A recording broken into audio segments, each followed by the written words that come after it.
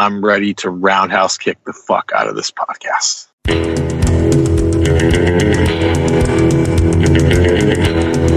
Having a guy named Rowdy direct Roadhouse is like having a guy named Boring do any Wes Anderson film.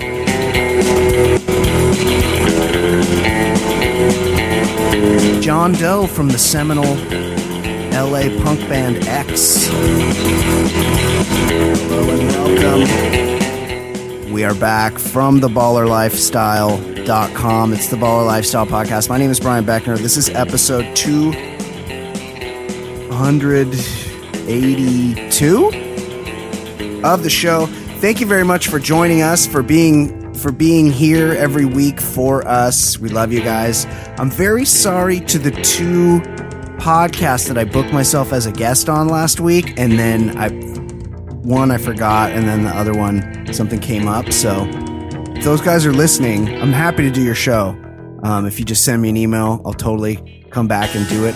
The names of the two shows escape me. But if you have a podcast and you would like me to come on, or you know somebody that has one and would like to have me as a guest, or you have somebody that you would like to suggest as a guest for this podcast, please do so. Mailbag at theballerlifestyle.com. I'm trying to expand the brand and also just kind of intermingle with, learn about some different shows. So let me know. I've had some good experiences and I would like to continue to do that. This week is a special episode. We're reviewing a movie. I am joined now by frequent contributor. You hear him with me every week on the Bachelor Lifestyle. Of course, I'm talking about Mr. Jason Stewart. Jason, what's up? Hello, everybody. And I mean, who wouldn't want to invite you on their podcast? I mean, after that sales job of saying that you forgot about doing one and then you had something come up, which is the old Brady Bunch excuse for nothing's come up, I just don't care to do your podcast. And then you throw out to the rest of the world, if you want me on your podcast, have me. It's like, wow. It's like, anybody want my shitty used car? It doesn't run very well, and you put a lot of money into it, but it's $18,000. No, I'm great. I'm a great guest. I'm very animated, opinionated. I have a lot of energy, so feel free to have me on. I'm also joined this week to review a very special movie, perhaps the most requested film review to be reviewed in the history of the Baller Lifestyle Podcast. We are lucky enough to have that reporter from Michigan, Mark in Boston, on the show. Mark, what's up? Hi, how are you? I kind of feel like this is my moment. Like, I've been waiting for this for a long time. I've been one of the people requesting this, so it's an honor to be a part of it. I'm ready to roundhouse kick the fuck out of this podcast. You definitely are. You're the perfect. Perfect guest for this. I couldn't have thought of anyone else to do it besides you. And also, Jason is here. What's up, Jason? You who begged to do what movie more? Mark about this movie, the Cablinasian about Revenge of the Nerds, or Stevie Carbone, like anything Karate Kid? So Carbone's number one. He's Karate Kid, man. Brings it up a lot every time he's on.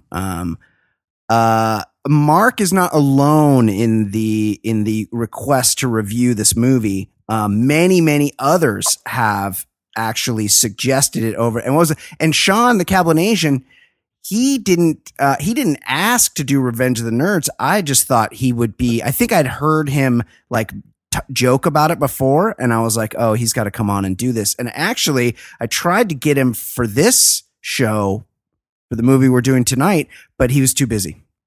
Well, what an impressive field between Mark Carbone and the Cablinasian. There are 6 Smack-Off championships between them. Oh, that's pretty good. Yeah, that's unfortunate. That's pretty good. I know.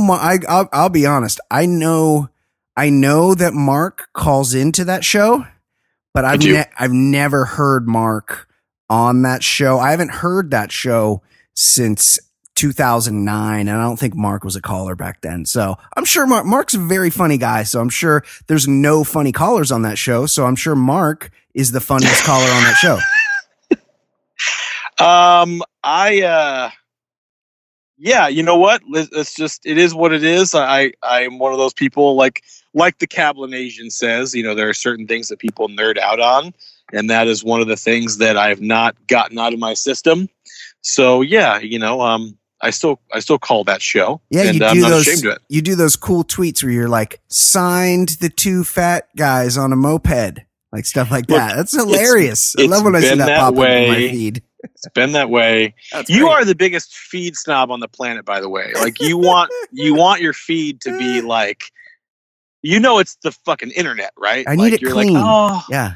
Gosh, how come my feed of this butthole isn't perfect? Because you interact with, and I follow you. I think you're a funny guy, like is Matt Stafford elite and Lloyd Carr and all that. But you're like, is Lloyd Carr elite? Yeah. But you're like, you interact with QAnon Twitter for some reason. And so That's not true. I get all the QAnon people, and it's it's like Mark the Nomad follows QAnon Steve. I'm like, I don't need this. I don't care. The most liberal, like I get in liberal fights every week with all my stupid cuck friends. With QAnon people. It's not true. I don't follow QAnon people. I'm not like, what is Q? Okay. Okay. Well, it's good to have you on. Guys, this is a fucking just a major, major win for the listeners that have been wanting us to review this movie. We are today talking about Roadhouse. Can I buy you guys a drink? Guess not. Patrick Swayze is Dalton. I thought you'd be bigger. Opinions vary. When he's around, anything can happen. How does a guy like you end up a bouncer? Just lucky, I guess. And usually does. If somebody gets in your face, I want you to be nice. Don't be rude. Ask him to walk, but be nice. Help this gentleman to the door.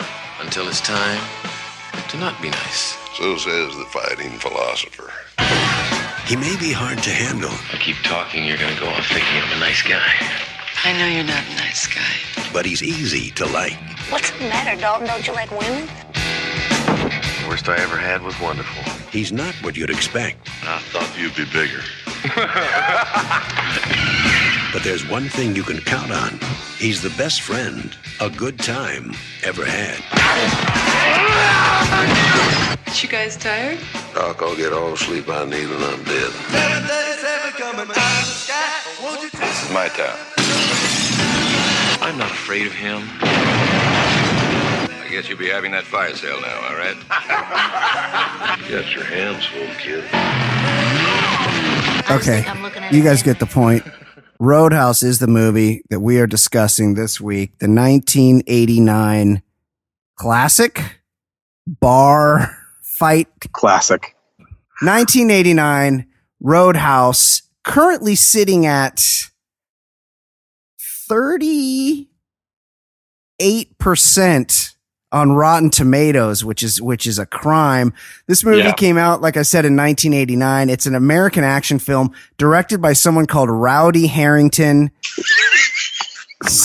I'm not sure what other, hold on. I'm not sure what other films he's done. I don't know. That checks out. Yeah. That just kind of checks out. I'm not sure. Hold on. I'm going to tell you. Let me tell you the other movies that he's directed. He directed Repo Man. Oh, no. He was a cameraman. He's a cameraman on Repo Man. He directed 8 episodes of Silk Stockings or something. Wait, Striking Distance. Was that the one where Bruce Willis it's like there's like a broad in the movie. Oh, no. It's where he's a boat cop. Sarah Jessica Parker. Yes. Right. Yeah. Well, see, there you go. He did that one. So this guy's done some movies, something called The Stick Up with James Spader. This guy worked. He's mostly a cameraman, but having a guy named Rowdy direct Roadhouse is like having a guy named Boring do any Wes Anderson film. Pretty good. I take great offense to that. I actually really like Wes Anderson films. Yeah, I know. That's the problem. So he obviously has diehard fans because they keep giving him movies to make. Oh, they're great. All his movies are good. Okay. So in case you've been under a fucking rock, in case somebody hasn't kicked you in the dick under that rock anytime recently, Roadhouse is a 1989 American action film directed by the aforementioned Rowdy Harrington. It stars Patrick Swayze, known as a dancer, but he's also a dancer that can kick some ass. He's a bouncer at a newly refurbished roadside bar who protects a small town in Missouri from a corrupt businessman. Sam Elliott's in there. Who else? The fucking super hot Kelly Lynch is there. Mm-hmm. Ben Gazzara is the bad guy. You guys have all seen this movie. You guys all know what's up with it. Dalton he's a bouncer at some bar somewhere else, Memphis or New York, or now, not really made clear. Yeah. Now let's get back to Swayze a little bit. This is post Dirty Dancing, post Red Dawn. Right. I mean, like I think after Red Dawn, I think his agent put something in each of his contract where he has to have at least one slow dance in every movie he does after this, right? Yeah. Does he have a slow dance in Die Hard? Sam Elliott slides in there and gets the slow dance in this one. Die Hard. No, he has in Roadhouse. He has a slow dance pre Bill Murray sexing. Yeah. Right before he mounts her, he slow dances with it. Oh, that's right. Yeah, you're right. You're absolutely right. Yeah. So this is his big movie. After he did Red Dawn, he did the TV miniseries North South. He did Youngblood. Then he was doing some TV shit. Oh no! Then he did Dirty Dancing. That's where shit blew up from him. And then something called Steel Dawn, something called Tiger Warsaw, and then Roadhouse. And then after that, he was a fucking star. He went Roadhouse, Next of Kin, Ghost, Point Break. I mean, bam, bam, bam. The guy was a super massive star in the late 80s and early 90s. This one did not disappoint. Of course I've seen Roadhouse, right? I believe I may have seen it on its original run in the movie theater. Yeah, but it had been a long time since I saw it. And I was like, yeah, I mean, I know this movie sucks and I know it's easy to make fun of, but then I watched it and I realized, no, yeah, this movie's fucking awesome. Like this movie is one of the great, this might be a yearly rewatch for me. Just quickly, just the particulars here. Critical response, Roadhouse. A lot of negative reviews when it came out. Variety was critical of a flat romantic attachment. Well, let's be honest. Kelly Lynch is not pretty Meryl Streep. All right. I mean, she's pretty hot. From an acting perspective, but if Meryl Streep had been in this, I would have been like, please don't take your clothes off. Yes. Good point. That's a good point. What else? The other reviews were critical of Swayze's role as Dalton, impossible. Roger Ebert, douche of the Chicago Sun-Times, he probably hates Wes Anderson like Stu, gave the film 2.5 out of 4 stars and commented, Roadhouse exists right on the edge between the good and bad movie, or the good bad movie and the merely bad. I hesitate to recommend it because so much depends on the ironic vision of the viewer. This is not a good movie, but viewed in the right frame of mind, read Stoned, it's not a boring one either. Like I said, 38% on Rotten Tomatoes. From the critics or from the viewers? What's the viewer score? It's like 70 something, isn't it? Is it? Hold on. I wanted to say it was like twice the amount. Okay, let's check. Oh no. 38% critics and 66 with the audience. That is certified fresh, my friends. Yeah, I mean that makes sense. There are considerable flaws in the script and the execution of the script. Considerable flaws, and we'll get into all of them. So I could see why there's a discrepancy in those two reviews. The 38% must want a clean Twitter feed. I do like this, that when interviewed by Anthony Bourdain, I do recall this episode, Bill Murray lauded the film as unappreciated, with a complex plot and respect among actors in the film industry since its release. Kelly Lynch told the AV Club every time Roadhouse is on, Murray or one of his idiot brothers are watching TV, and they're always watching TV. One of them calls my husband and says, in a reasonable approximation of Carl Spackler from Caddyshack, Kelly's having sex with Patrick Swayze right now. It doesn't matter if it's like 3 a.m. too. Like the phone will ring, and they will tell him. They're doing it. He's throwing her against the rocks. We'll get to that part. although the film, so Kelly Lynch's husband is like Bill Murray's producing partner. Box office, the film, not a major box office success. It did quite well on home video, read cult classic, and of course cable TV. Over time, the movie has garnered a significant cult following. Totally agree. It's on Netflix right now. That's where I watched it. If you have not seen it recently, go back and watch it because it is fucking amazing. Brilliant. Yes. I think it was 80s. I think it had like this effect where once he hit like superstardom with Ghost and Point Break, I think people started going back through his catalog on video. And then they started to appreciate just how ironically bad the movie is. And then it just creates a momentum for this cult following. I think that's what it was, right? I mean, we're going to clash a bit. He wasn't a leading man when this movie came out. He was a bit player. And then this movie comes out and he starts doing those other things. And I think people went back. That's why that explains the box office. I mean, he was a leading man in Dirty Dancing, but he wasn't. Oh, that's right. He wasn't an action guy until Roadhouse. Somebody had to be like, look, this little guy's pretty cut up for a dancer.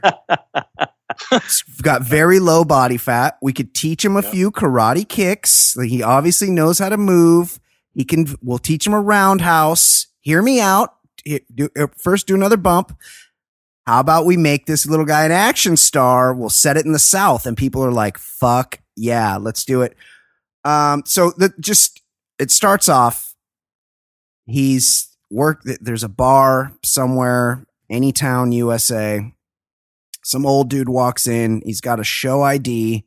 He's looking for somebody. He's looking for Dalton because owns a bar somewhere, and it gets a rough crowd. And it was one of the two from, what is it, Emergency 9? What was the name of that right. It show? Was not Randolph Mantooth, but the other guy. Yeah, the blonde. Yes. Was it Emergency 9? Is that Roy? No, it's just called Emergency! Exclamation point.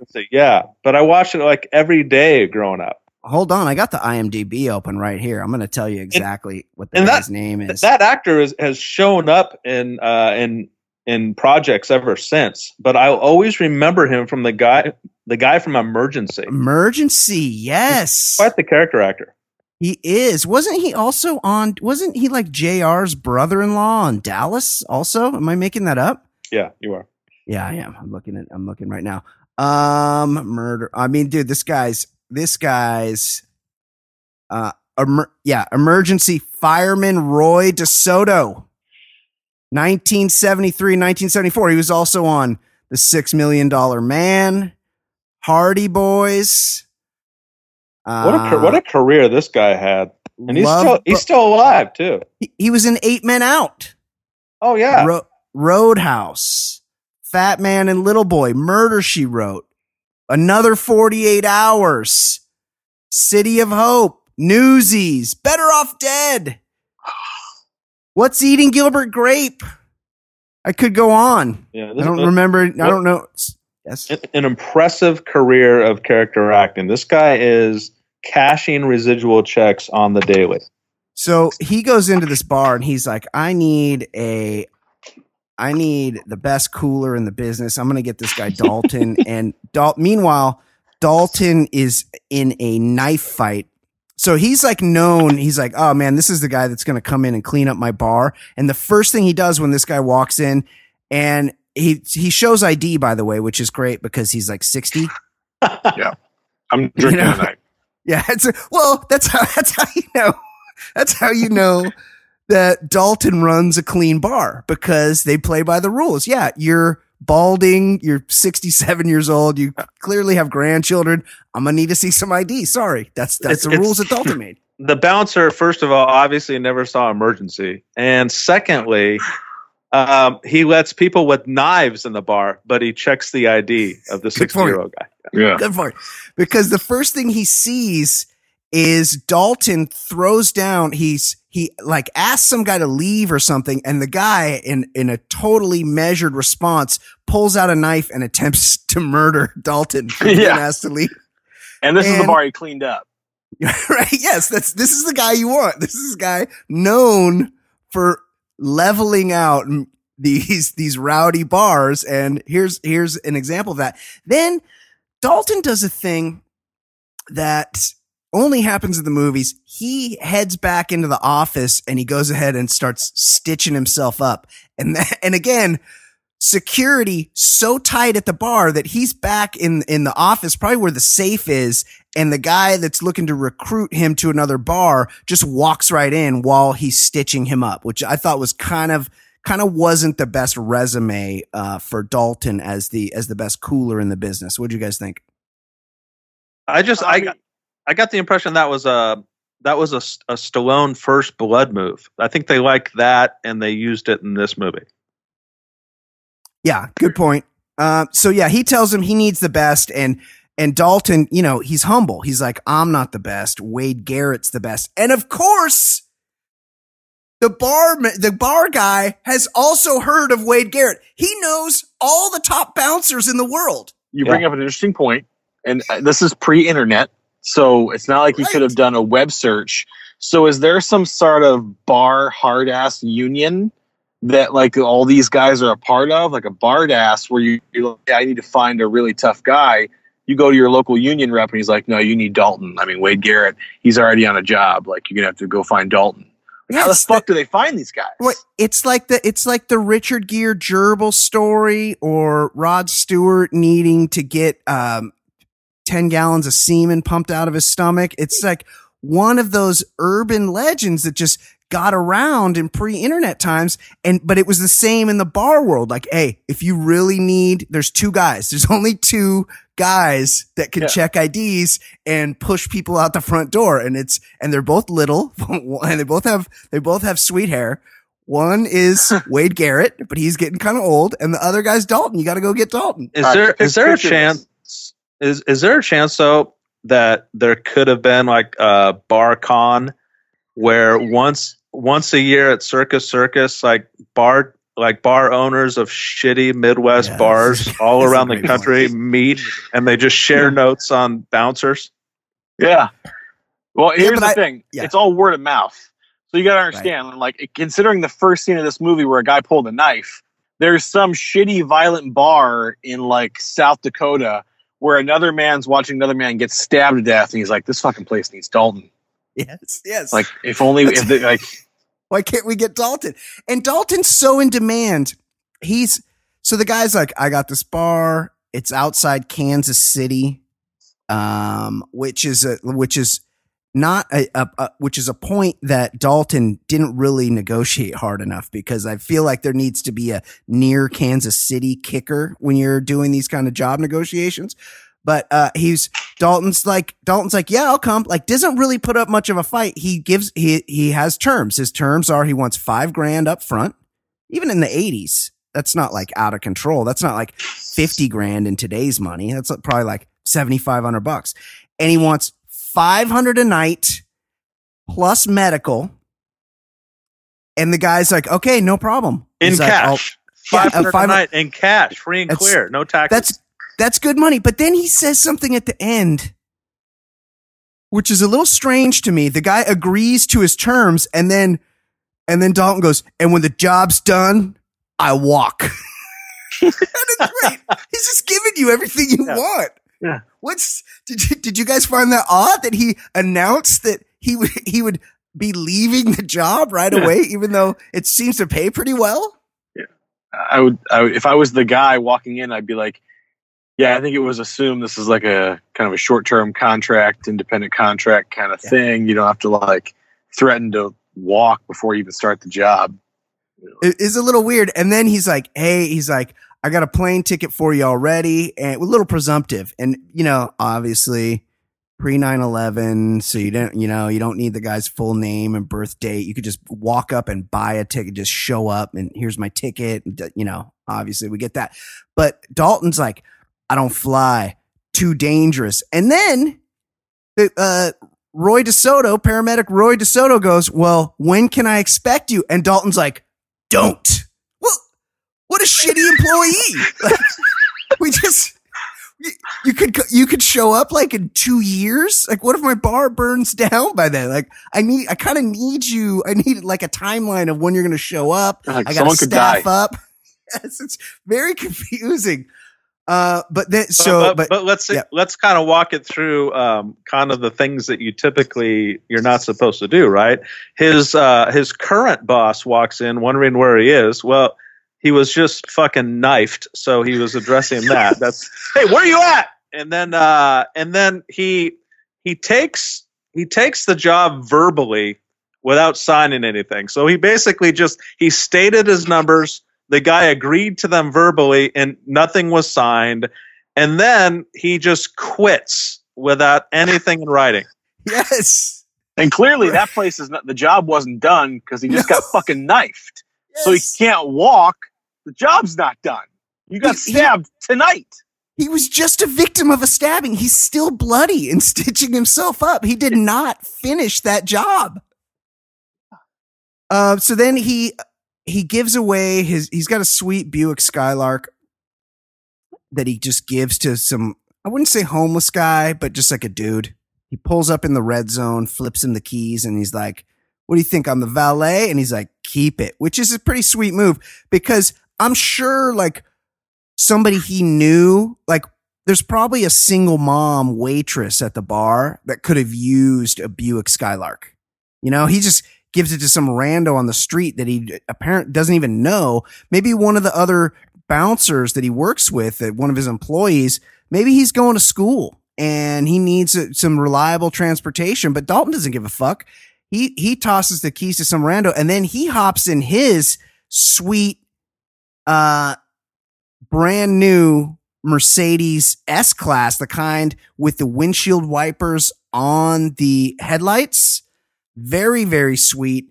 Unimpressive, though. I mean, think about it. The movie had some editorial choice to make here, and one of them being we could put him in this kind of sissy, overpriced import convertible, or we can get him like a badass American muscle car. Like, wouldn't it have been a lot better if they had thrown him into a Corvette or a Dodge Charger or something?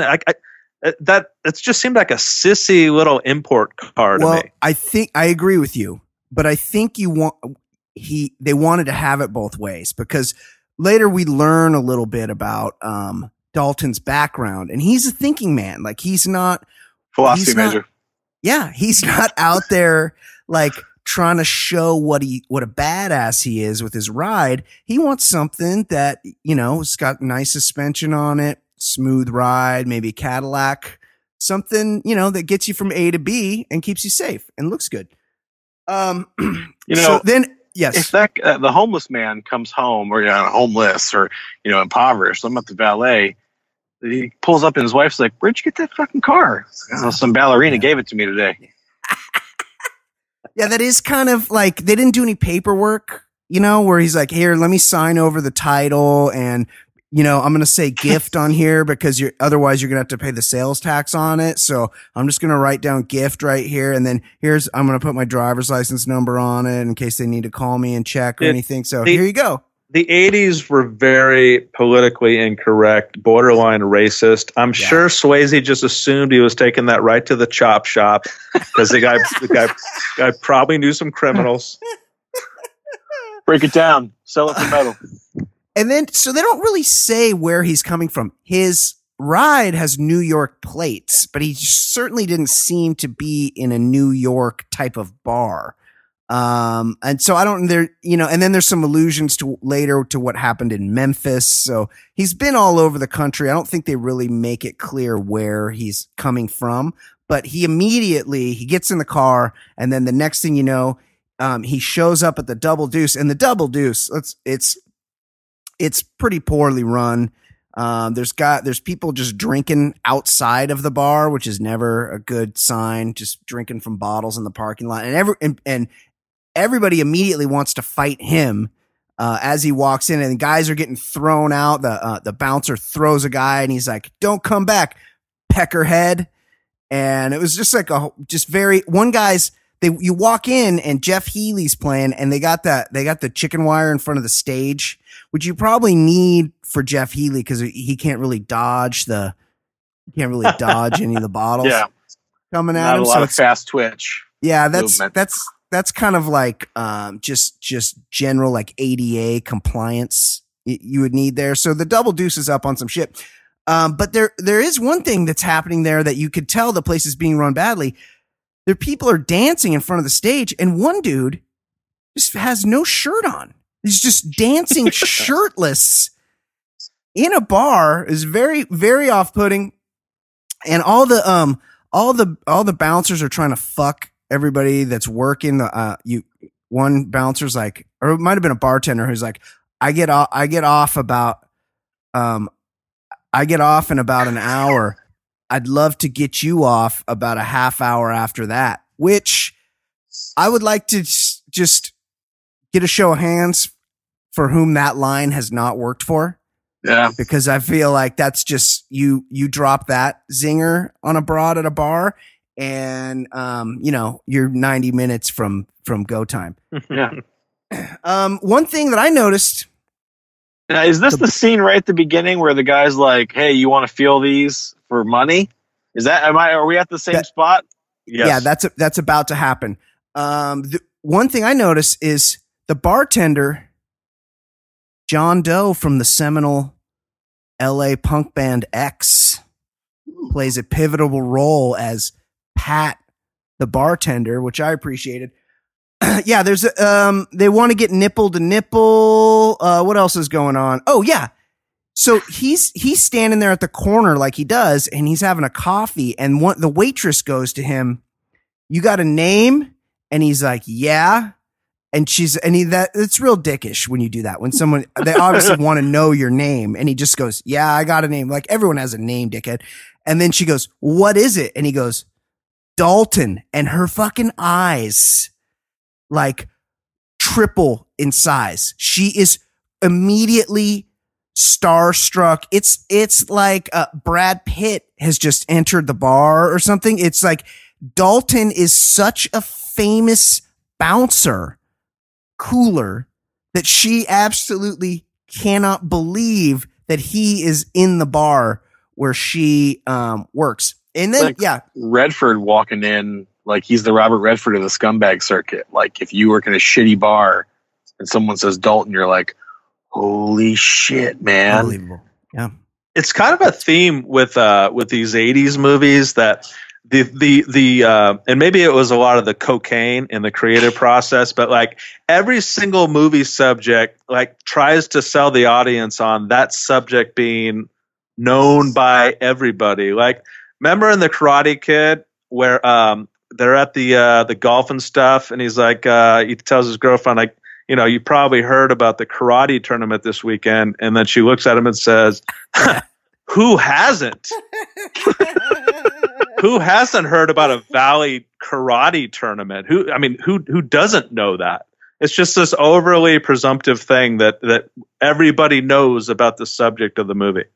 Yeah, it is crazy. And then, yeah, as you alluded to, there's a very weird scene where guys like, he's like checking out this girl, and the girl's boyfriend's like, do you want to kiss her titties?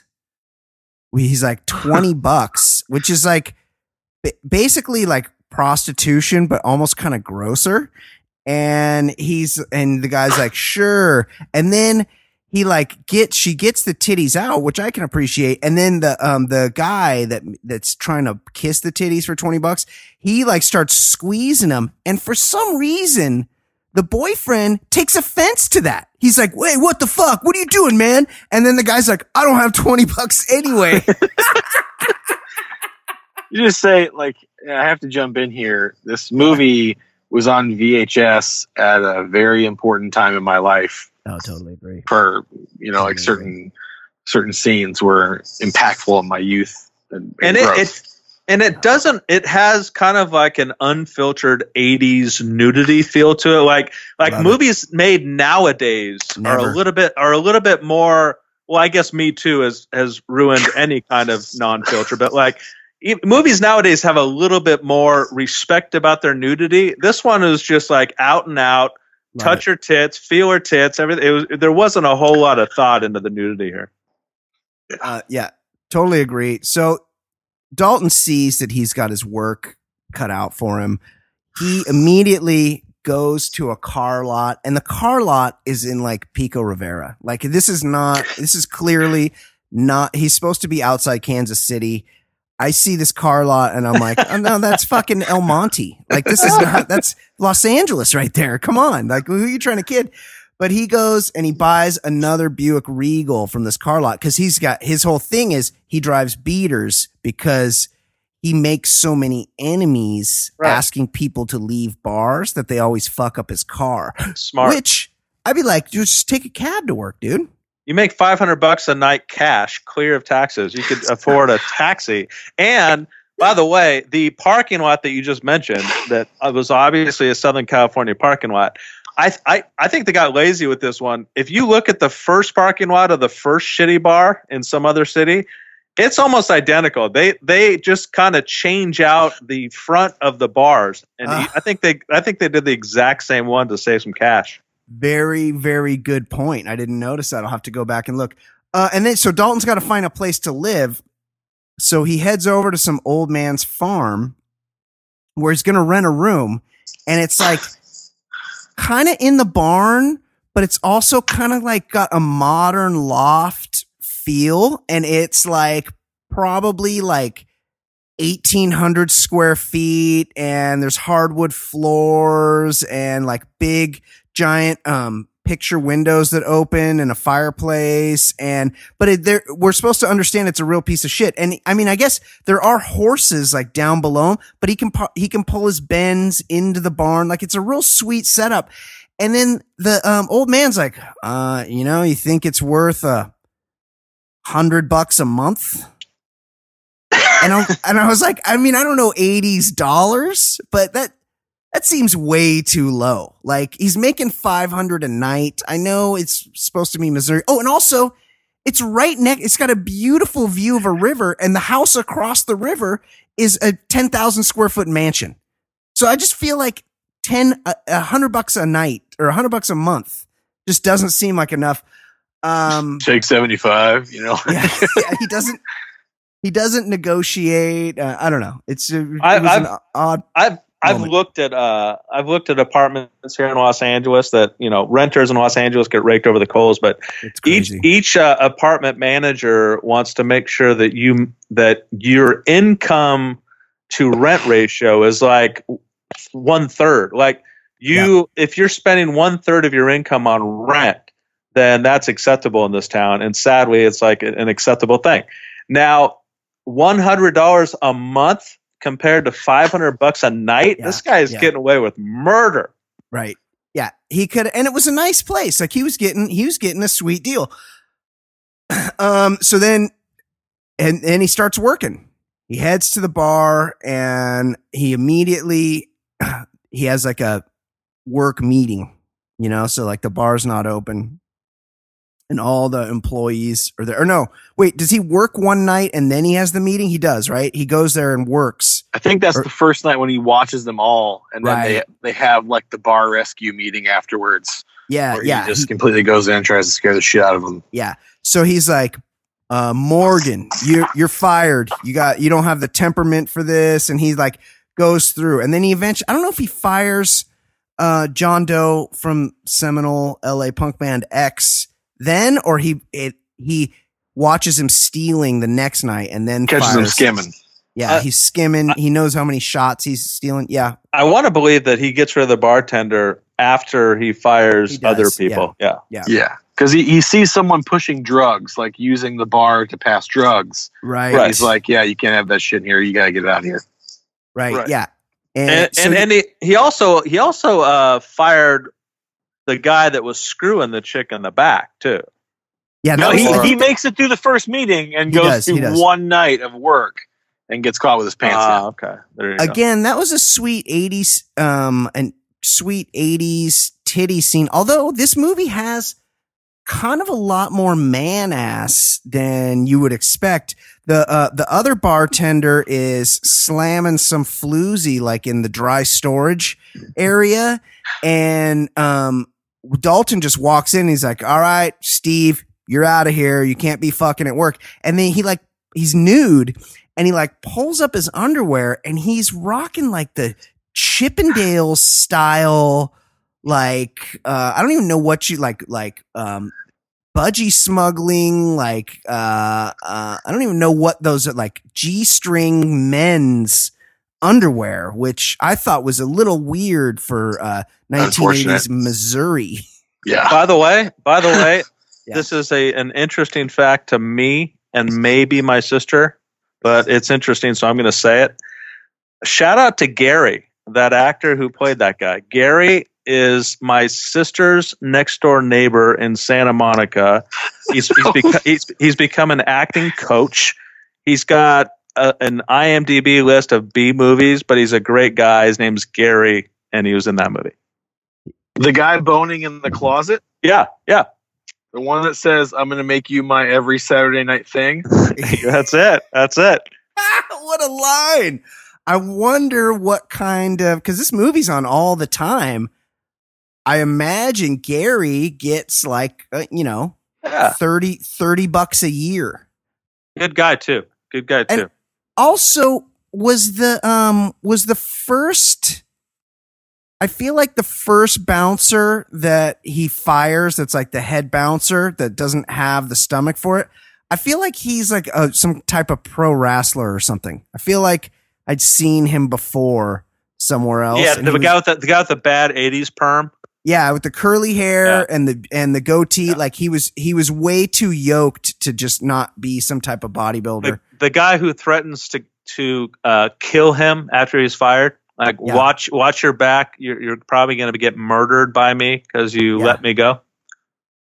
Now he does give the employees that he keeps around. He gives them the rules, right? The 3 simple rules of clean bouncering, right? Yeah. First, never underestimate your opponent. So that's an original one. You've never heard that one before. Yep. Second, take it outside. And 3, be nice. Be nice. And even if there's a little hostility there, be nice. Yeah. That was a good set of rules. Like, right? You can't. Oh, listen, Jason, your sister's neighbor, Gary Hudson, as Steve in Roadhouse. Yeah, still working quite a bit. He's got 1, 2, 3, 4 jobs in pre-production right now. He was in something all B movies, right? Yeah, he was in something called Extracurricular Activities this year. That sounds like a Silk Stockings type of thing. He was in Red Redemption 2, the video game. He was on Suits. I saw him in an infomercial recently. He's working. He's like the Travago guy's dad. He looks like, I'm looking at his picture. He looks pretty good. Yeah.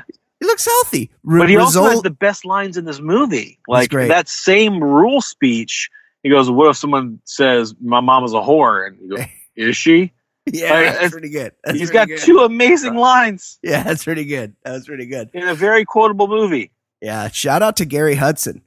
Yeah, what else? So then they start, he's like, gets his crew, and then, so the rest of the bartenders are like, the rest of the bouncers are like young kids, and they're like awed by Dalton and his methods, like they want to work for him. And then the first night he's working, somebody attempts to fucking switchblade him to death. Like he immediately nearly gets murdered. This is a fucking knife magnet. Yeah, everyone's trying to kill him. No, but that's the thing. It's like that's the second knife handler we've had in the movie, and the movie's 15 minutes old. We see a knife come out almost every fight. Like There's this, a lot of knife. Whatever this Jasper, Missouri place is, or whatever. Yeah. Everyone is boot. armed. Yeah, with a knife. Yeah, the knife boot too. Right boot. So. I do want to point out that at the time that he does tell the bartender to go, I guess Dalton is such a genius that he was able to count in his head how much he was skimming per hour, and the guy tells the owner that it's about $150 a month that this guy's skimming. Yeah, and the owner looks at him and says, "What do you have to say for yourself?" And the guy that did the skimmings has the great comeback of, "So?" Yeah. Yes. Well, we later learn out why. John Doe from seminal LA punk band X seems, he's very entitled. And later we find out why, because he's the nephew of the heavy in the movie. And by heavy, I mean the bad guy, because he's about, 5'3.5" and 59 years old. We find out about him. He lives across the river from Dalton in the mansion, and he's out for a drive in his Mustang 5.0 convertible. And this guy does not pay attention to the rules of the road. For some reason, he's driving down the road, singing a song, and he's weaving across both lanes of traffic like no one's out there, nearly runs Dalton off the road. And that's our first introduction to a bad guy. And I think we need to talk about this guy, because the bad guy's name in this movie is Brad. Like, is that Brad Wesley? Like, real intimidating villain name. And by the way, you mentioned the Mustang. I have in my notes here. Why would they not have given the tiny Euro with the name of Brad the convertible import and given Swayze the Mustang? It's a good point, because he's supposedly super rich. He's like, I brought JCPenney to this town. I brought 7-Eleven. Like they're coming here because of me. Yeah, and this is where we need to maybe diverge from the linear aspect of the story, because this is a tough one for me to get. He's the fucking richest guy in the town, and he's making big deals with big corporations. Like, he is a swinging dick. Things are happening, but we learn that he's also shaking down the local townspeople for 10%, the local merchants for 10% of their profits. And if he doesn't get his money, he has his thugs go bust up the store. Like, what is the business plan for this guy, Brad Wesley? Did that strike you guys as odd? Well, he's got I find that very odd.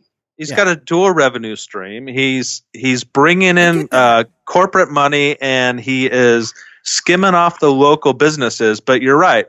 The business plan does go awry when you choose to destroy the business that isn't giving you your monthly rate. Yeah. You're going from 10% to 0% because you're fucking burning the place down. That doesn't make any sense. Well, he owns this town. That's like, hey, I own this. This movie, when you think, if you just get a bird's eye view of it, it's a modern day, really shitty Western on coke.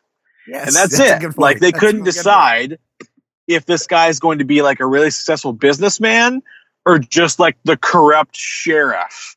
And they just fucking do all of it and give him a polar bear. That is yes. By the way, speaking of, and I know they had that line in passing about the sheriff being bought off. there are 0 cops in this movie until the very final scene. Zero cops were ever thought to be called. Even the new people, not even aware of some of the the local politics.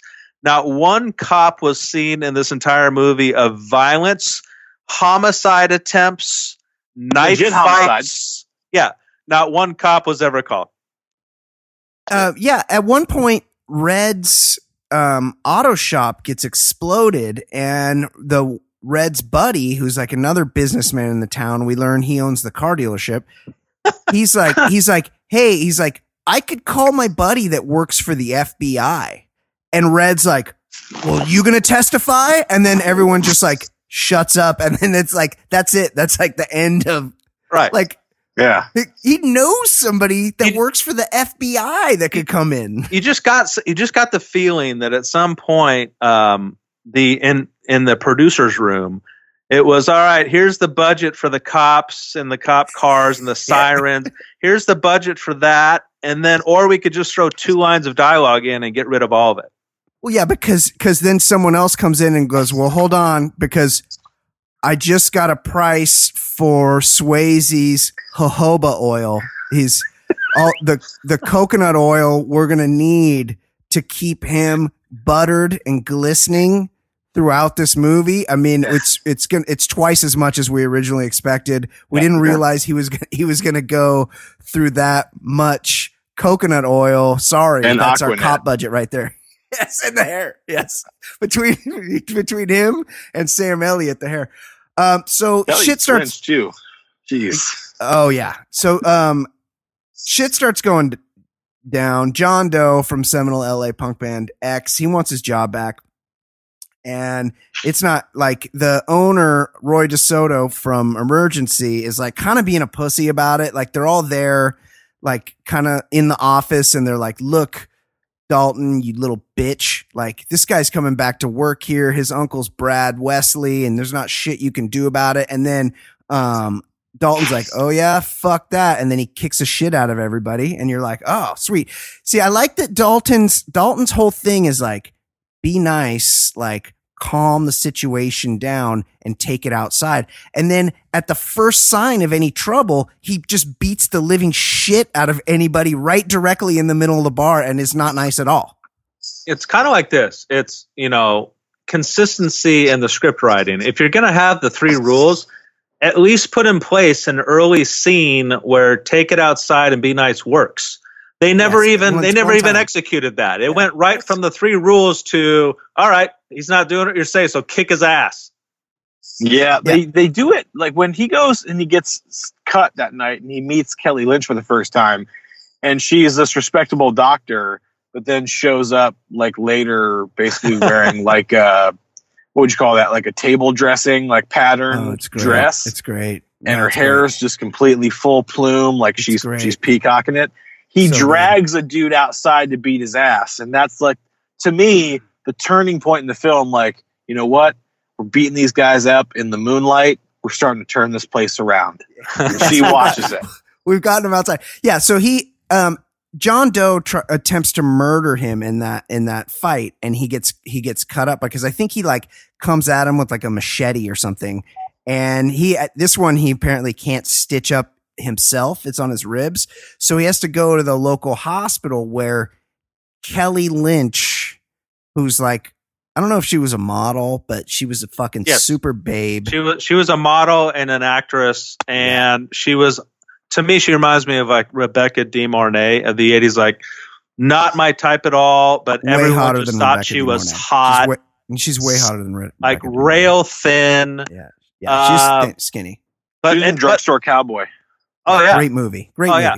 But Jason probably doesn't like like Gus Van Sant movies. She was the bitchy woman in Cocktail too, right? There was Elizabeth Shue, and then there was her. Yes. But this is the one time where someone does something rational in this movie when it comes to violence. Like I said, nobody ever thinks to call the cops, and then no one ever thinks to go to the hospital either until this one scene where he goes to the hospital. Because later on, and this is jumping way ahead, his best friend is almost, crippled. He's beaten to death, and he's going to the hospital to see his girlfriend, and he tells his buddy to lay down on the bar and have a beer. Like there's rarely any rational thinking in this movie, but this was the one time where he goes to the doctor, and they had to do it so they could meet the woman they call Doc.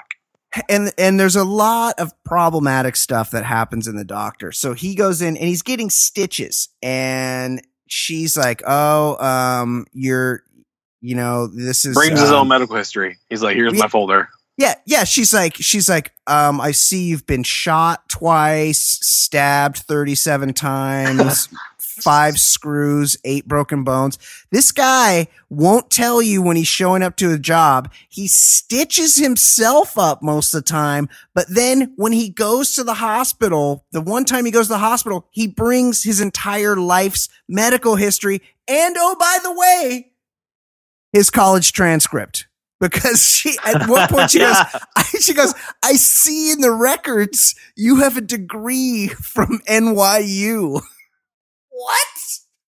Why did that need to be there? The strangest way.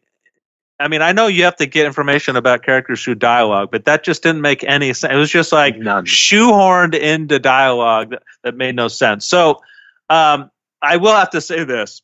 Before we get to their first date, which is fine, they have to go back to the villain's house to show what an asshole he is, and there has to be the requisite shitty ass 80s music, and someone and a busty blonde doing aerobics to crappy 80s music.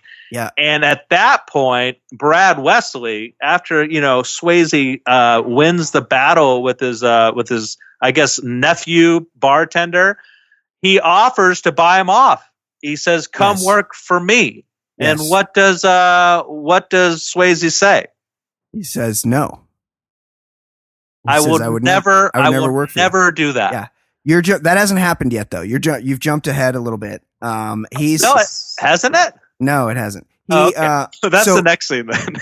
Yeah. So one thing that I want to point out is Kelly Lynch goes, "Oh, the file says you have a degree in philosophy," which is obviously ridiculous, right? And then she goes, "What kind of philosophy?" And then he proceeds in the next sentence to demonstrate that he has zero knowledge of any kind of philosophy. He goes, I don't know, man's struggle to understand faith or something. And it's like, that's not like he can't name like a branch of philosophy. Like theology. I'm a Nietzsche guy.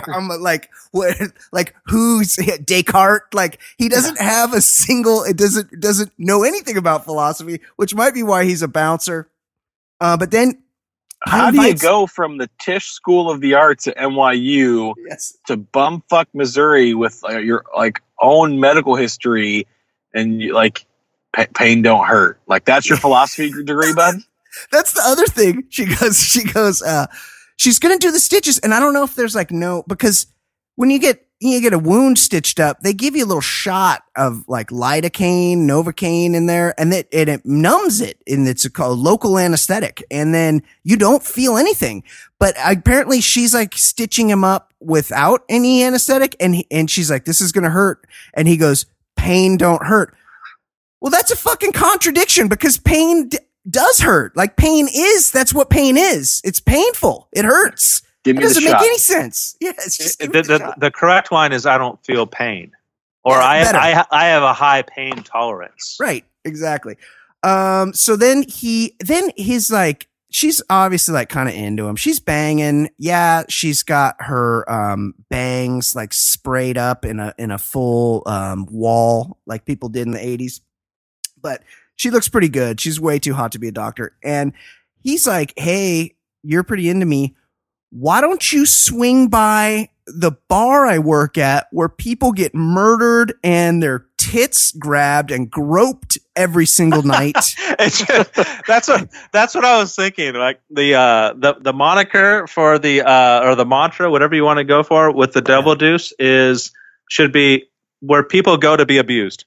Yeah, it's the most dangerous place in the whole town. And also, she's from there, so she should be like, oh no. She's like, just meet me like before, you go to work for the night at a diner or something. Yeah. Like, I'm not going there. But she does show up there. One of the bad guys drives a monster truck. Monster truck, yeah. Bigfoot. He drives Bigfoot. Bigfoot is like a character in the movie. Not street legal, not safe. You can't see around the tires. There's not. Yeah. You need a spotter to drive a vehicle like that. Nothing practical about that. But he just kind of drives it around.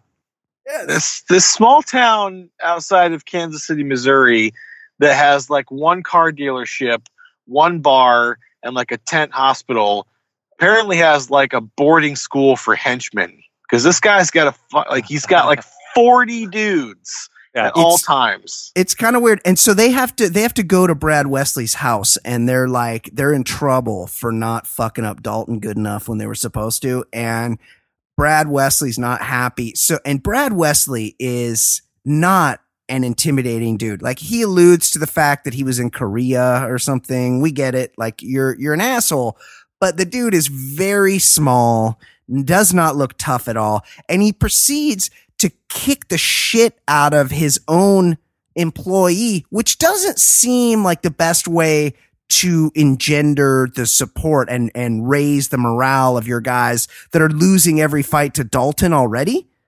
Like, they did try to kick his ass as they were instructed. And, the remedy for that isn't then kicking their ass again. Like, it just didn't seem like this guy was the best manager. They didn't quit though. I mean, the big goofy guy gets his ass kicked. He's just I'm gonna stick around. This is like still the best paying job in this town. The only job in the town. By the way, the big goofy blonde, he sounds like and he looks like Wild Bill from Silence of the Lambs, whatever that actor's name is. I could have sworn it was him, and it's not. But he sounds exactly like the dude. Michael Ryder played O'Connor. Let's see. Oh, this guy went to Juilliard. Can you believe that? He went to Juilliard, and his big thing was being on Roadhouse. He was also on Remington Steele, Cagney and Lacey, some of the Star Treks. That's about it. So, Hardcastle and McCormick. Yeah. By the way, so Swayze invites her to go to the bar or whatever, and before she shows up in her little dress, the busty blonde that I referred to before, I forget what her actress name is. She Denise. She's been giving Swayze the fuck me eyes all movie, right? She's also the villain's, I guess, house girlfriend. She walks up to him with a smooth line and says, "Would it shock you if I said, let's go to my place and fuck?" Yeah, it was a good line. And Dalton was not happy because I would be tempted, like for the 80s, she was pretty good. Like the hair was a lot to deal with, but the body was on fire. It was a weird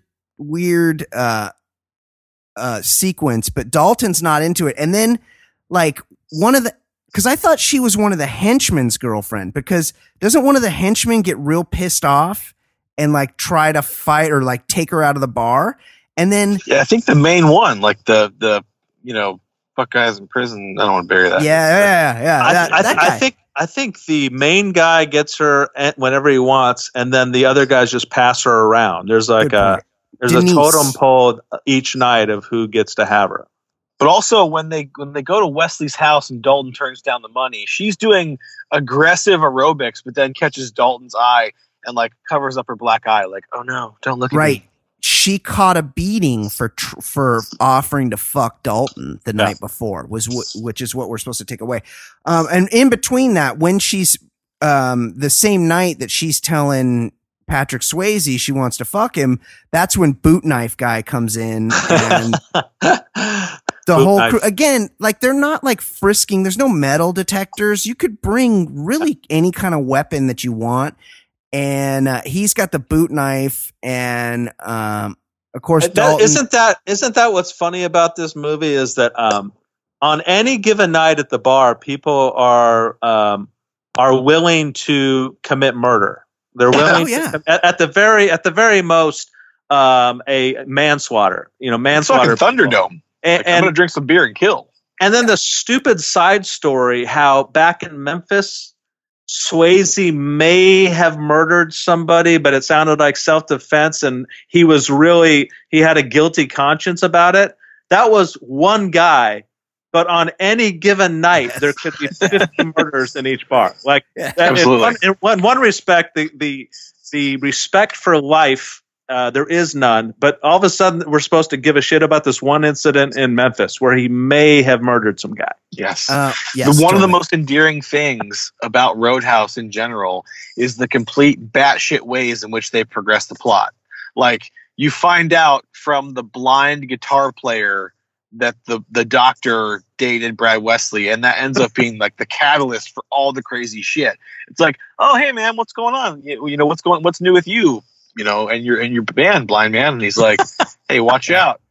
Yeah. She used to date Brad Wesley. You're going to get fucking murdered. Yeah, Cody.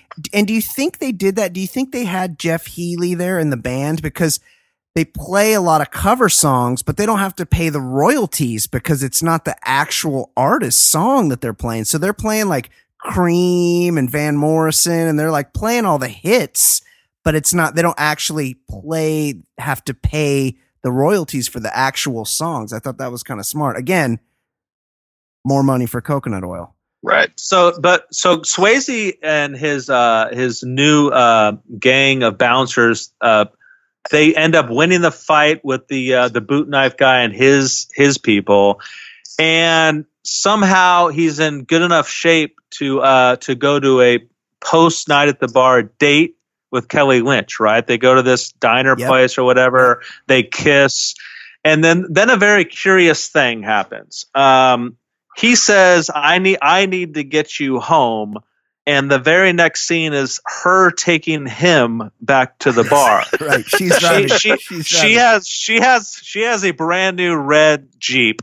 She pulls up to his car, and for the second time in the movie, or third time, all of the tires are blown out, and there's a stop sign through the window. It's basically undrivable or unfixable. Yep. And he looks at it and he says, "Just another night at work." She's like, "Really? Yeah, this happens to you every night, huh? Well, see ya." She doesn't even offer to stick around until it's fixed. She doesn't offer to take him home. Yeah. He just gets out of the car and she leaves. No, she goes, you live some kind of life, Dalton. And he goes, "Too ugly for you." And she goes, "I didn't say that." And then he takes off his seatbelt because he fucking won't go to the doctor when he's got, his organs leaking out of his sides. He'll stitch it up himself, but he likes to keep that seatbelt on just to be safe. He takes off the seatbelt and starts making out with her. Another thing that I noticed, like this Dalton, he's very into health. He's drinking coffee at the bar. He's doing Tai Chi. He's oiled up doing Tai Chi outside every day. He's very chill, just sits out and watches the sunset and stuff. But also, he's burning heaters like every other scene. Like they're out at the diner. He's smoking cigs, and I'm just wondering if there's any correlation between all the cigs he smokes in this movie and his diagnosis of terminal pancreatic cancer at 51 years old. Too soon. I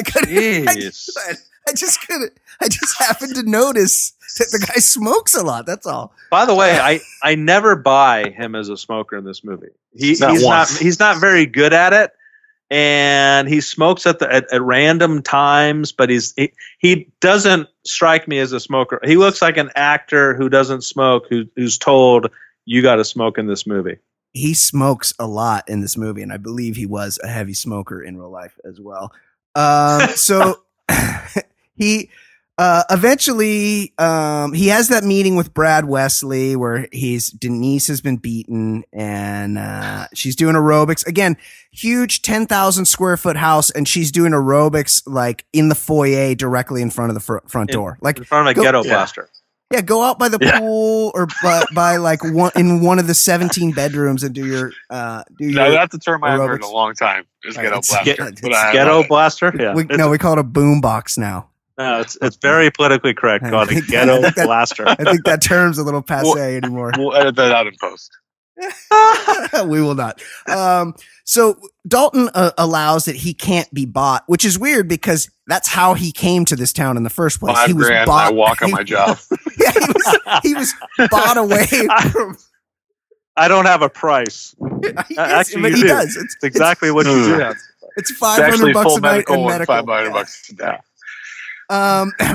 But Brad is squeezing the bar from the other end. He apparently controls all the beer and alcohol distribution in the town, which again, it's very lucrative business. Not sure why he's got to squeeze the auto parts store for 10% of their revenue or else burn them down, but he does.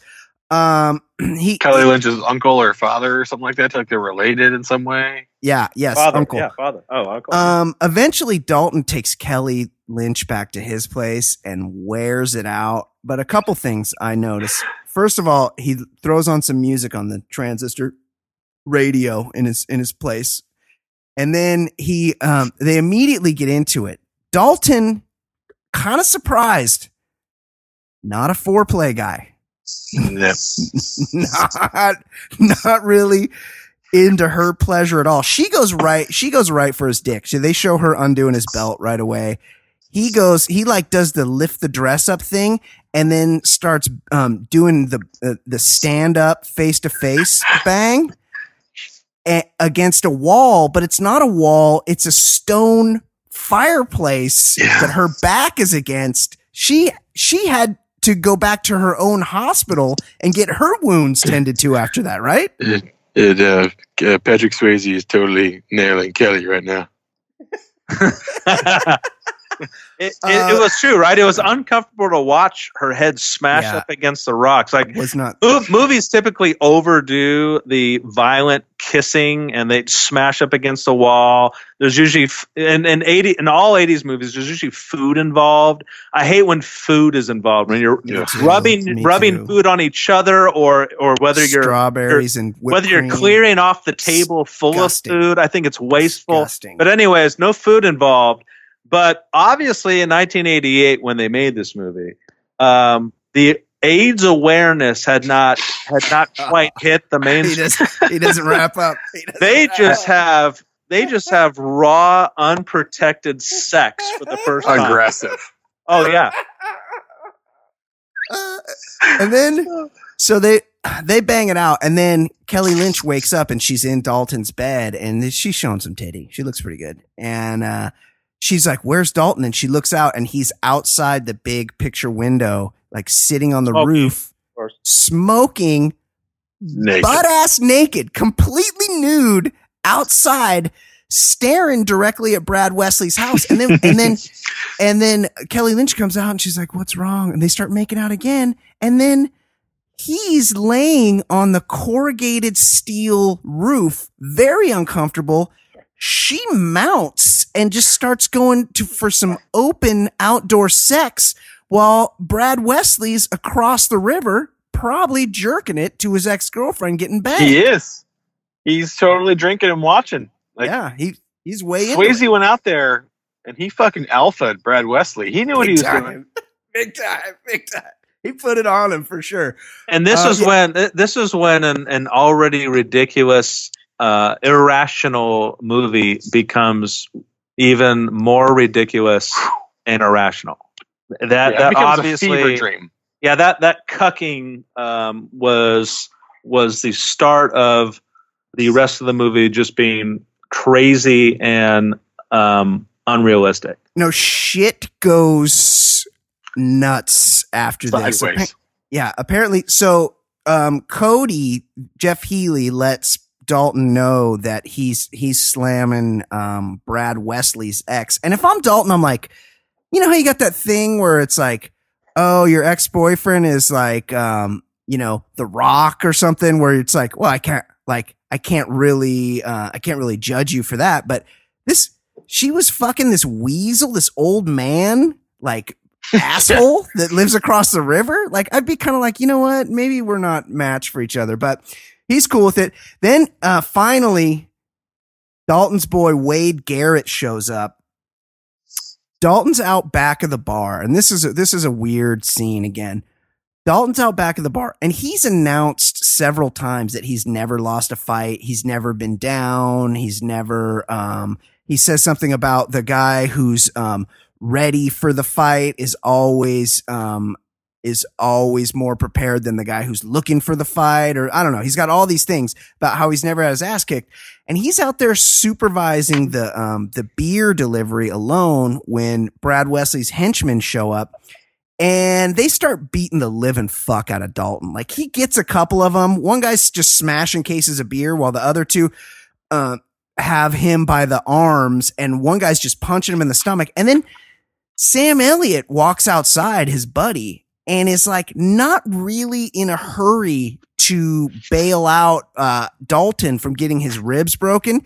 He takes about like 7 more shots to the solar plexus while Sam Elliott's like, "How you doing, mijo?" Like, you fucking jump in here, Haas? Yeah, I mean, it's little slow, but eventually Sam Elliott and Dalton kick the shit out of all the guys, and Dalton is immediately fine. He's like, "Oh man, can't believe that happened." I mean, he would have been in the hospital after that. He would have been murdered. he was getting speed bagged. If it wasn't for his buddy just happening to come by that night, the guy lost the fight. That was it. Totally. Yeah, that was it. For a guy that's for a guy that's never lost a fight, he was badly losing a fight.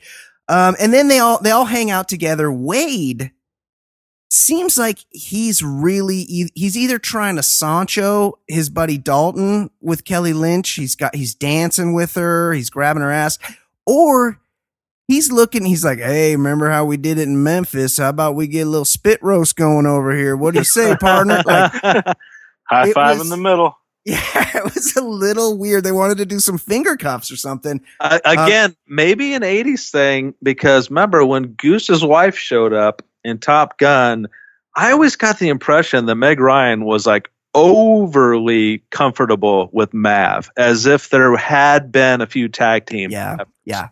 That's what those Rios do. So eventually they're back there. Dalton and Wade have the discussion about how he had to murder a guy back in Memphis and he needs to get over it. He didn't know, he came at him with a gun, and it was clearly a self-defense situation, but for whatever reason, Dalton, who almost gets killed every single night at his job, has a real issue with the fact that he had to kill a guy who was trying to murder him. The first throat extraction. But then shit starts going nuts. They blow up Brad Wesley's guy, blow up Red's auto parts store, and meanwhile they're just drinking in the bar right after it happens. Like, all the bad guys are just allowed to come and go as they please at this bar. You figure they would like have signs up, or they'd be ready and they wouldn't let these guys in, but they're always there. Then a fight starts, and the dude from before, I think his name's Jimmy or something. He wears all denim. Jimmy is the best thing about this movie. He wears let's give him room. He wears all denim. He doesn't like, Denise does like some very sexual striptease for no reason. It's hard to understand. And Dalton has to put a stop to it. And because he puts a stop to it, Jimmy attacks everybody in the bar with a bow staff it's a cue stick. It's a cue stick that he uses as a bow staff. He's obviously had some training. He's been overseas. It was a weird thing, but again, major bar brawl where Dalton is about to get the shit kicked out of him and is only rescued by what's his name? Brad Wesley shooting a gun in the middle of the bar. Very weird sequence, right? It was. Absolutely. The guy who never loses a fight was losing that fight. Yeah. But you can tell like the boss battle is building. Like Jimmy's going to be a problem. He's got that maniacal laughter, and it's just everything about Jimmy. Like the two things about this movie, you needed Wade Garrett earlier for the hero's journey, like the old man that dies, and you needed Jimmy earlier. Like they buried the fucking lead. Like these two guys, Jimmy? You need Jimmy a lot earlier. He's only in 3 scenes, and they're basically the 3 best scenes in the entire movie. Yeah, iconic. Yeah. So then after Red's place burns down, Brad Wesley has his henchman Monster Truck the car dealership, which is pretty sweet. He has Bigfoot drive up to the car dealership and then actually drive through the building and monster truck all the vehicles in the showroom and just destroy the whole dealership. He's really fucking up his revenue stream, because I imagine the 10% he's getting from the car dealership is a pretty good chunk of change, and now that's gone. What else? So Dalton starts training, like after the fight with the Bostaff guy. He starts the Karate Kid 3 method of training, where he's like punching pieces of wood that are like fashioned to look like dudes. And he's all greased up. He's all ready to go. And Kelly Lynch kind of comes to him and makes the point where she's like, "What the fuck are you doing? Like, why? Like, what's like, you're just a bouncer. Like, who cares? Just like leave this place. What's the big deal? It's like no big deal." But you can walk. Like, this is the walk. But that doesn't happen because the guy, so Dalton lives at a farm, and the farmhouse, not the house he lives in, but the actual house on the farm, explodes in the middle of the night while Kelly Lynch is there. He runs over to the house and he rescues Emmett, the farmer who's in his long johns. And shockingly, the guy that exploded the farmhouse, he tries to escape on a KX 250 dirt bike. But weirdly, he's right next to the house where when it explodes. Like, he comes out of the flames. You figure if you're going to do the bombing, you would know to have some distance, but he's none the worse for wear. He tries to escape down the river, and Dalton chases him on foot.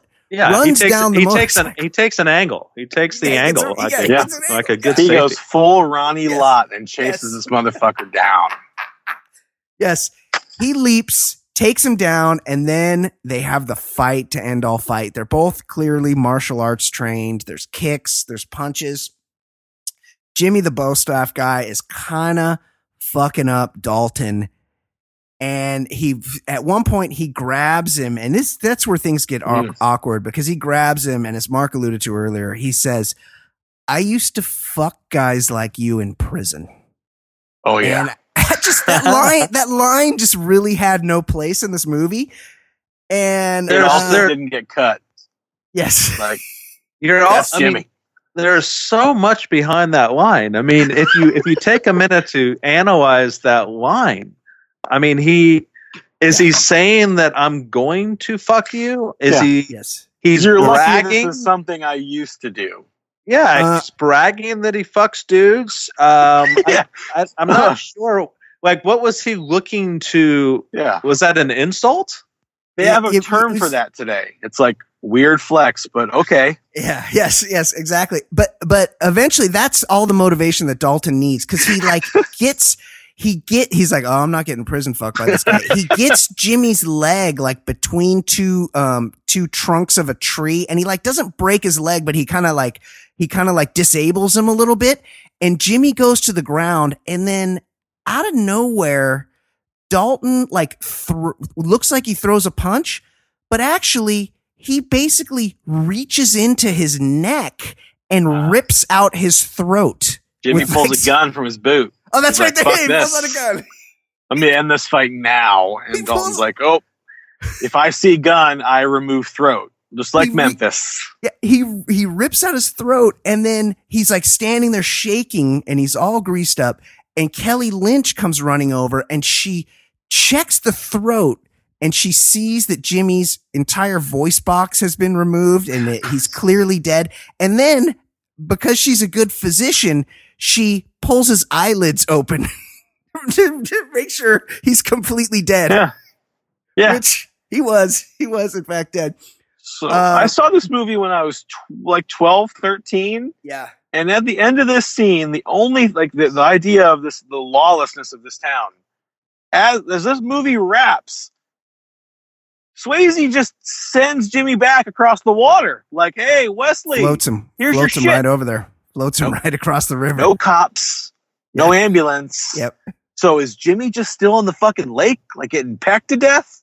Like, what happened to Jimmy's body? Why didn't he sink? Yeah. He just floated. He floated. Wasn't there a current? Wouldn't he go down the river somewhere? It was very the only weird. thing I ever thought of when I saw the movie, I was like, is anybody going to come get this guy? Like, he's fucking real dead. I was thinking that too. And then Dalton goes to the bar for some reason, and he's the only one there, and he answers the phone, and it's Brad Wesley, and Brad Wesley's like, "Hey, I'm gonna murder either Wade or Elizabeth," and then he's like, "Flip a coin or something." I don't know. He gives him like an option, but he doesn't tell him which one he's gonna murder, and then immediately after, Wade comes in and he's gotten his ass kicked by Brad Wesley's boys. And then this is a weird thing because Dalton's like, one of my friends is getting murdered. He's like, people are trying to kill you. You just wait here by yourself. Yeah. I'm going to go to the hospital. He goes to the hospital. Right. Right. Like, don't come with me. Yeah. I'm going to a hospital. So how about this? In any reasonable person's mind, my good friend walks in, who's who's a little older. He looks like shit on the outside. God only knows what's happened internally. And I'm already going to a hospital. Like, I can kill two birds with one stone. Yeah. And he says, lay on the bar and have a beer. And this is less than like 6 hours after he performed a homicide. It made no sense. He knows people want to kill him. And then he goes to the hospital and Elizabeth's like, she's looking at bowel. There's a lot of like clogged intestines that she's looking at on the x-rays. And she's like, no, I'm not going anywhere. I'm fine. And Dalton's like, okay, I'll leave you alone too, since someone's trying to murder you. And then he goes back to the bar where Wade, not shockingly, has been murdered. He's got a knife through his heart. Dalton, bad friend. Extremely bad friend. Horrible friend. But that's it. Then Dalton's had enough. The most amazing climax ever. He drives the Benz to Brad Wesley's house, and all of a sudden, Brad Wesley's guys have guns. They haven't had guns this whole movie, and now all of a sudden, all of them have shotguns. Can we talk about Swayze's choice of attire though for this entire thing? He has a buttonless top tucked into his jeans. It's a karate. That is a karate top. Yeah, it's a karate. I've never seen that. Like, it's tucked into his jeans, so he's got it fully like under his belt, but it's a karate top, and he's wearing very tight jeans. So go ahead. Yeah, I'm glad you pointed that out because he wears that quite a bit throughout the movie, the karate top tucked into jeans, and he's wearing that. And then he goes through and he like systematically kills all of Brad Wesley's guys. When this happens, they're all waiting for him outside, and they see guns. the BMW speeding towards the house. The Mercedes. And the guy, maybe my favorite scene in this whole movie, John Doe from the band X. He's Seminole LA shooting his shotgun while also aggressively gyrating his hips. It's the weirdest gunshot action, and maybe in movie history.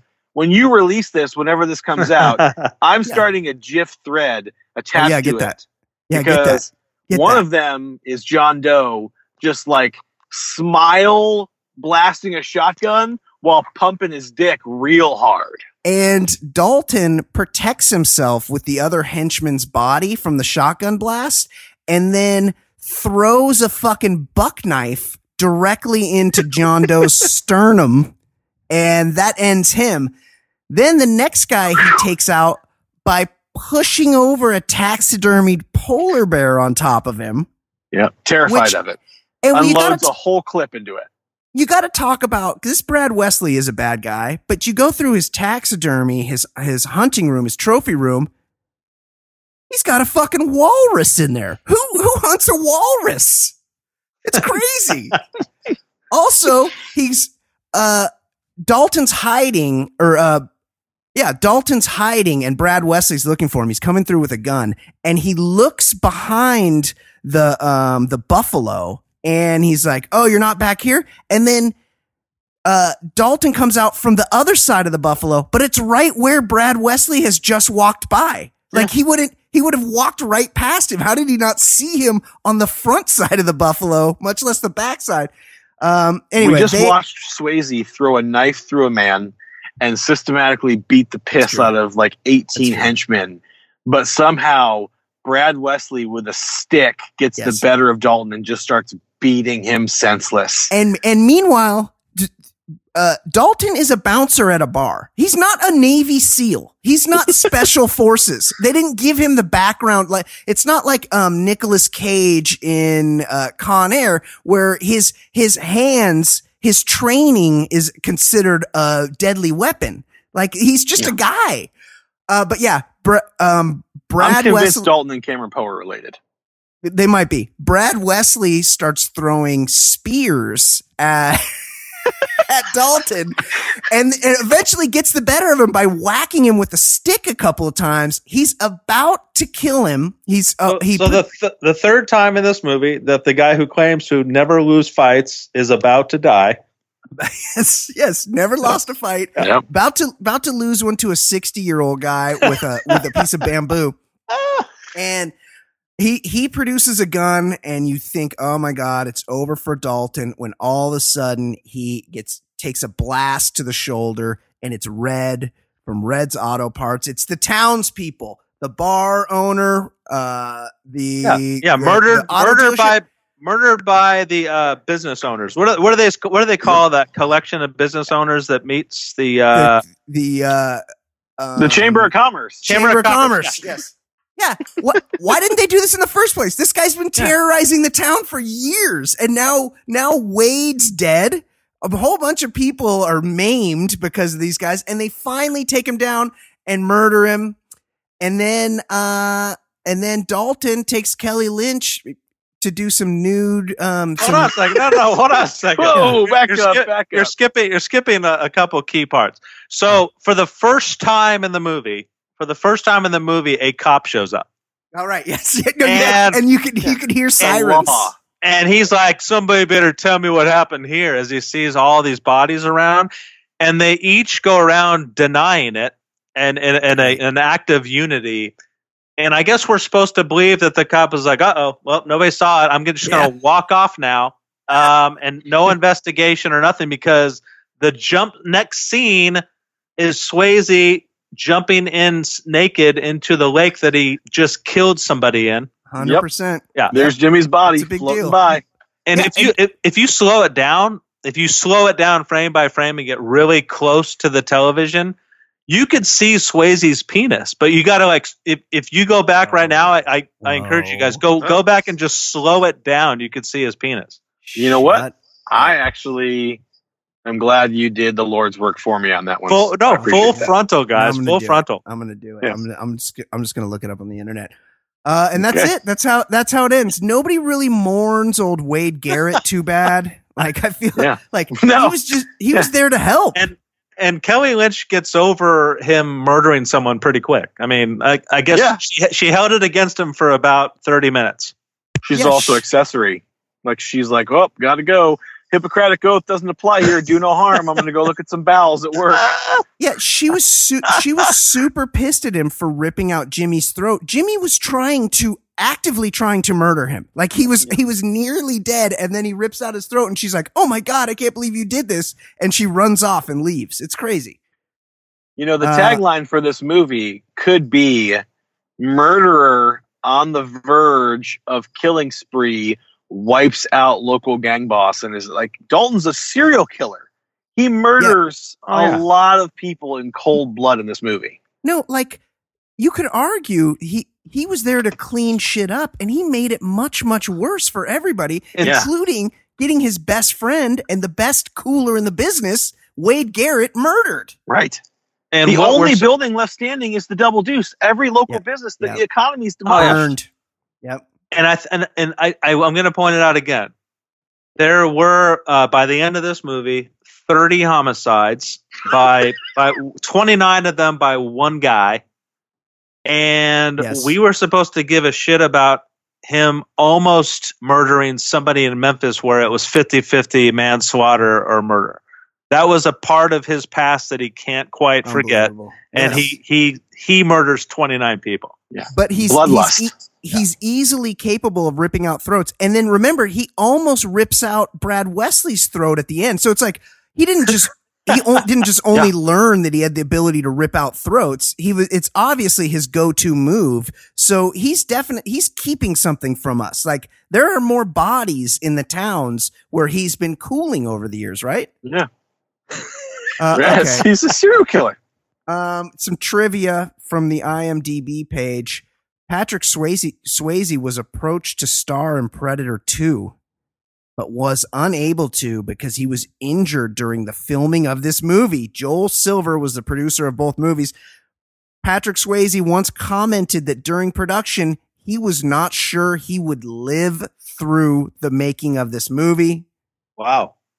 Unbelievable. Yes. All of the actors, according to Sam Elliott, all of the actors did their own stunts. No shit. That's pretty impressive. Yes. They were going to remake Roadhouse with Ronda Rousey around the same time that everyone thought Ronda Rousey could beat up Floyd Mayweather. And then she got beat up by 3 different girls in like 3 weeks. And they're like, well, I think we're going to cancel the remake. Also nowhere near the charisma of Patrick Swayze. Morbid. Patrick Swayze and Ben Gazzara, who is Brad Wesley, both died of pancreatic cancer. Swayze in 2009, Gazzara in 2012. I didn't see Gazzara smoking cigs. The exterior shots of the Double Deuce and Red's Auto Parts were facades that were built on site. The barn that Dalton rented was also built just for the movie, blah, blah, blah. The town in which the film is set is a fictional community outside Kansas City called Jasper. There actually is a Jasper, Missouri, south of Kansas City, and has numerous rivers running through it. So they kind of made it, even though they shot it in LA. Okay. Anything else? Anything you guys would like to add? I want to start over and do the whole movie again. It's an American classic. It's so good. I liked this movie much more than I thought I would. Like for an 80s movie, it's great. It actually is. It has its moments, and it actually looks good. And I don't know, it has a couple real funny lines, good stunts. But yeah, as we pointed out, a severely flawed storyline. Here's another trivia that you guys are going to like. The scene where the monster truck drives through the Ford dealership is Bigfoot 7. I knew it. Driven by former driver and vice president of Bigfoot 4x4, Jim Kramer. It cost $500,000 and was done in one take. Bigfoot had to be repainted after the scene and went on to crush cars throughout the country and world. That's something I never got with, was monster truck driving. Me either. It was very big in the 80s. Never had any interest. But yeah, the only thing. I would recommend if there are people out there that haven't seen this movie, you should watch it. It's actually not like one of those 80s train wreck movies. I actually liked it. It's great. No, it's very good. It's amazing. It's the only movie where at the only material living witness gets like everyone gets away with it because Polar Bear fell on me. That's right. Yeah. But what'd you see? Polar Bear fell on me. And no fucking murder happened here. Yeah, no, of course we got no witnesses. Awesome. All right, guys, I really appreciate it. This has been a long time coming. I know. I hope it lived up to the hype to all of our listeners. Feel free to weigh in. Mailbag at theballerlifestyle.com. Hit us up on Twitter. We love you guys. For Mark the Nomad, for Jason Stewart, I'm Brian Beckner. This has been episode 282 of the Baller Lifestyle Podcast, the Roadhouse Review. We'll see you next week. BLS, hell yes, the lifestyle's baller. Podcast getting bigger and not smaller. Broadcasting weekly, that's what we do. With Easy Ed Daily and the man Jay Stu and Brian Beckner, quick to dissect the week in sports and culture and whatever. Plus you know there's Kate with a C, but she's known as Fancy Pop to you and me. Talking loud comers, conundrums, my brothers. We're reviewing some movies and shows and the others. Top podcast, man, no one is above us. 5-star, even the haters will love us. And we're not trying to talk politics a lot. We'd much rather talk about dicks a lot. Shit's so hot, man, you know the shit's on top. Top podcast, man, it really hits the spot. Listen up, you players and shot callers. TBLS, the lifestyle's baller. And you know the show is so flawless. TBLS, the lifestyle's baller. Listen up, you players and shot callers. TBLS, the lifestyle's baller. And you know the show is for all us. TBLS, the lifestyle's baller.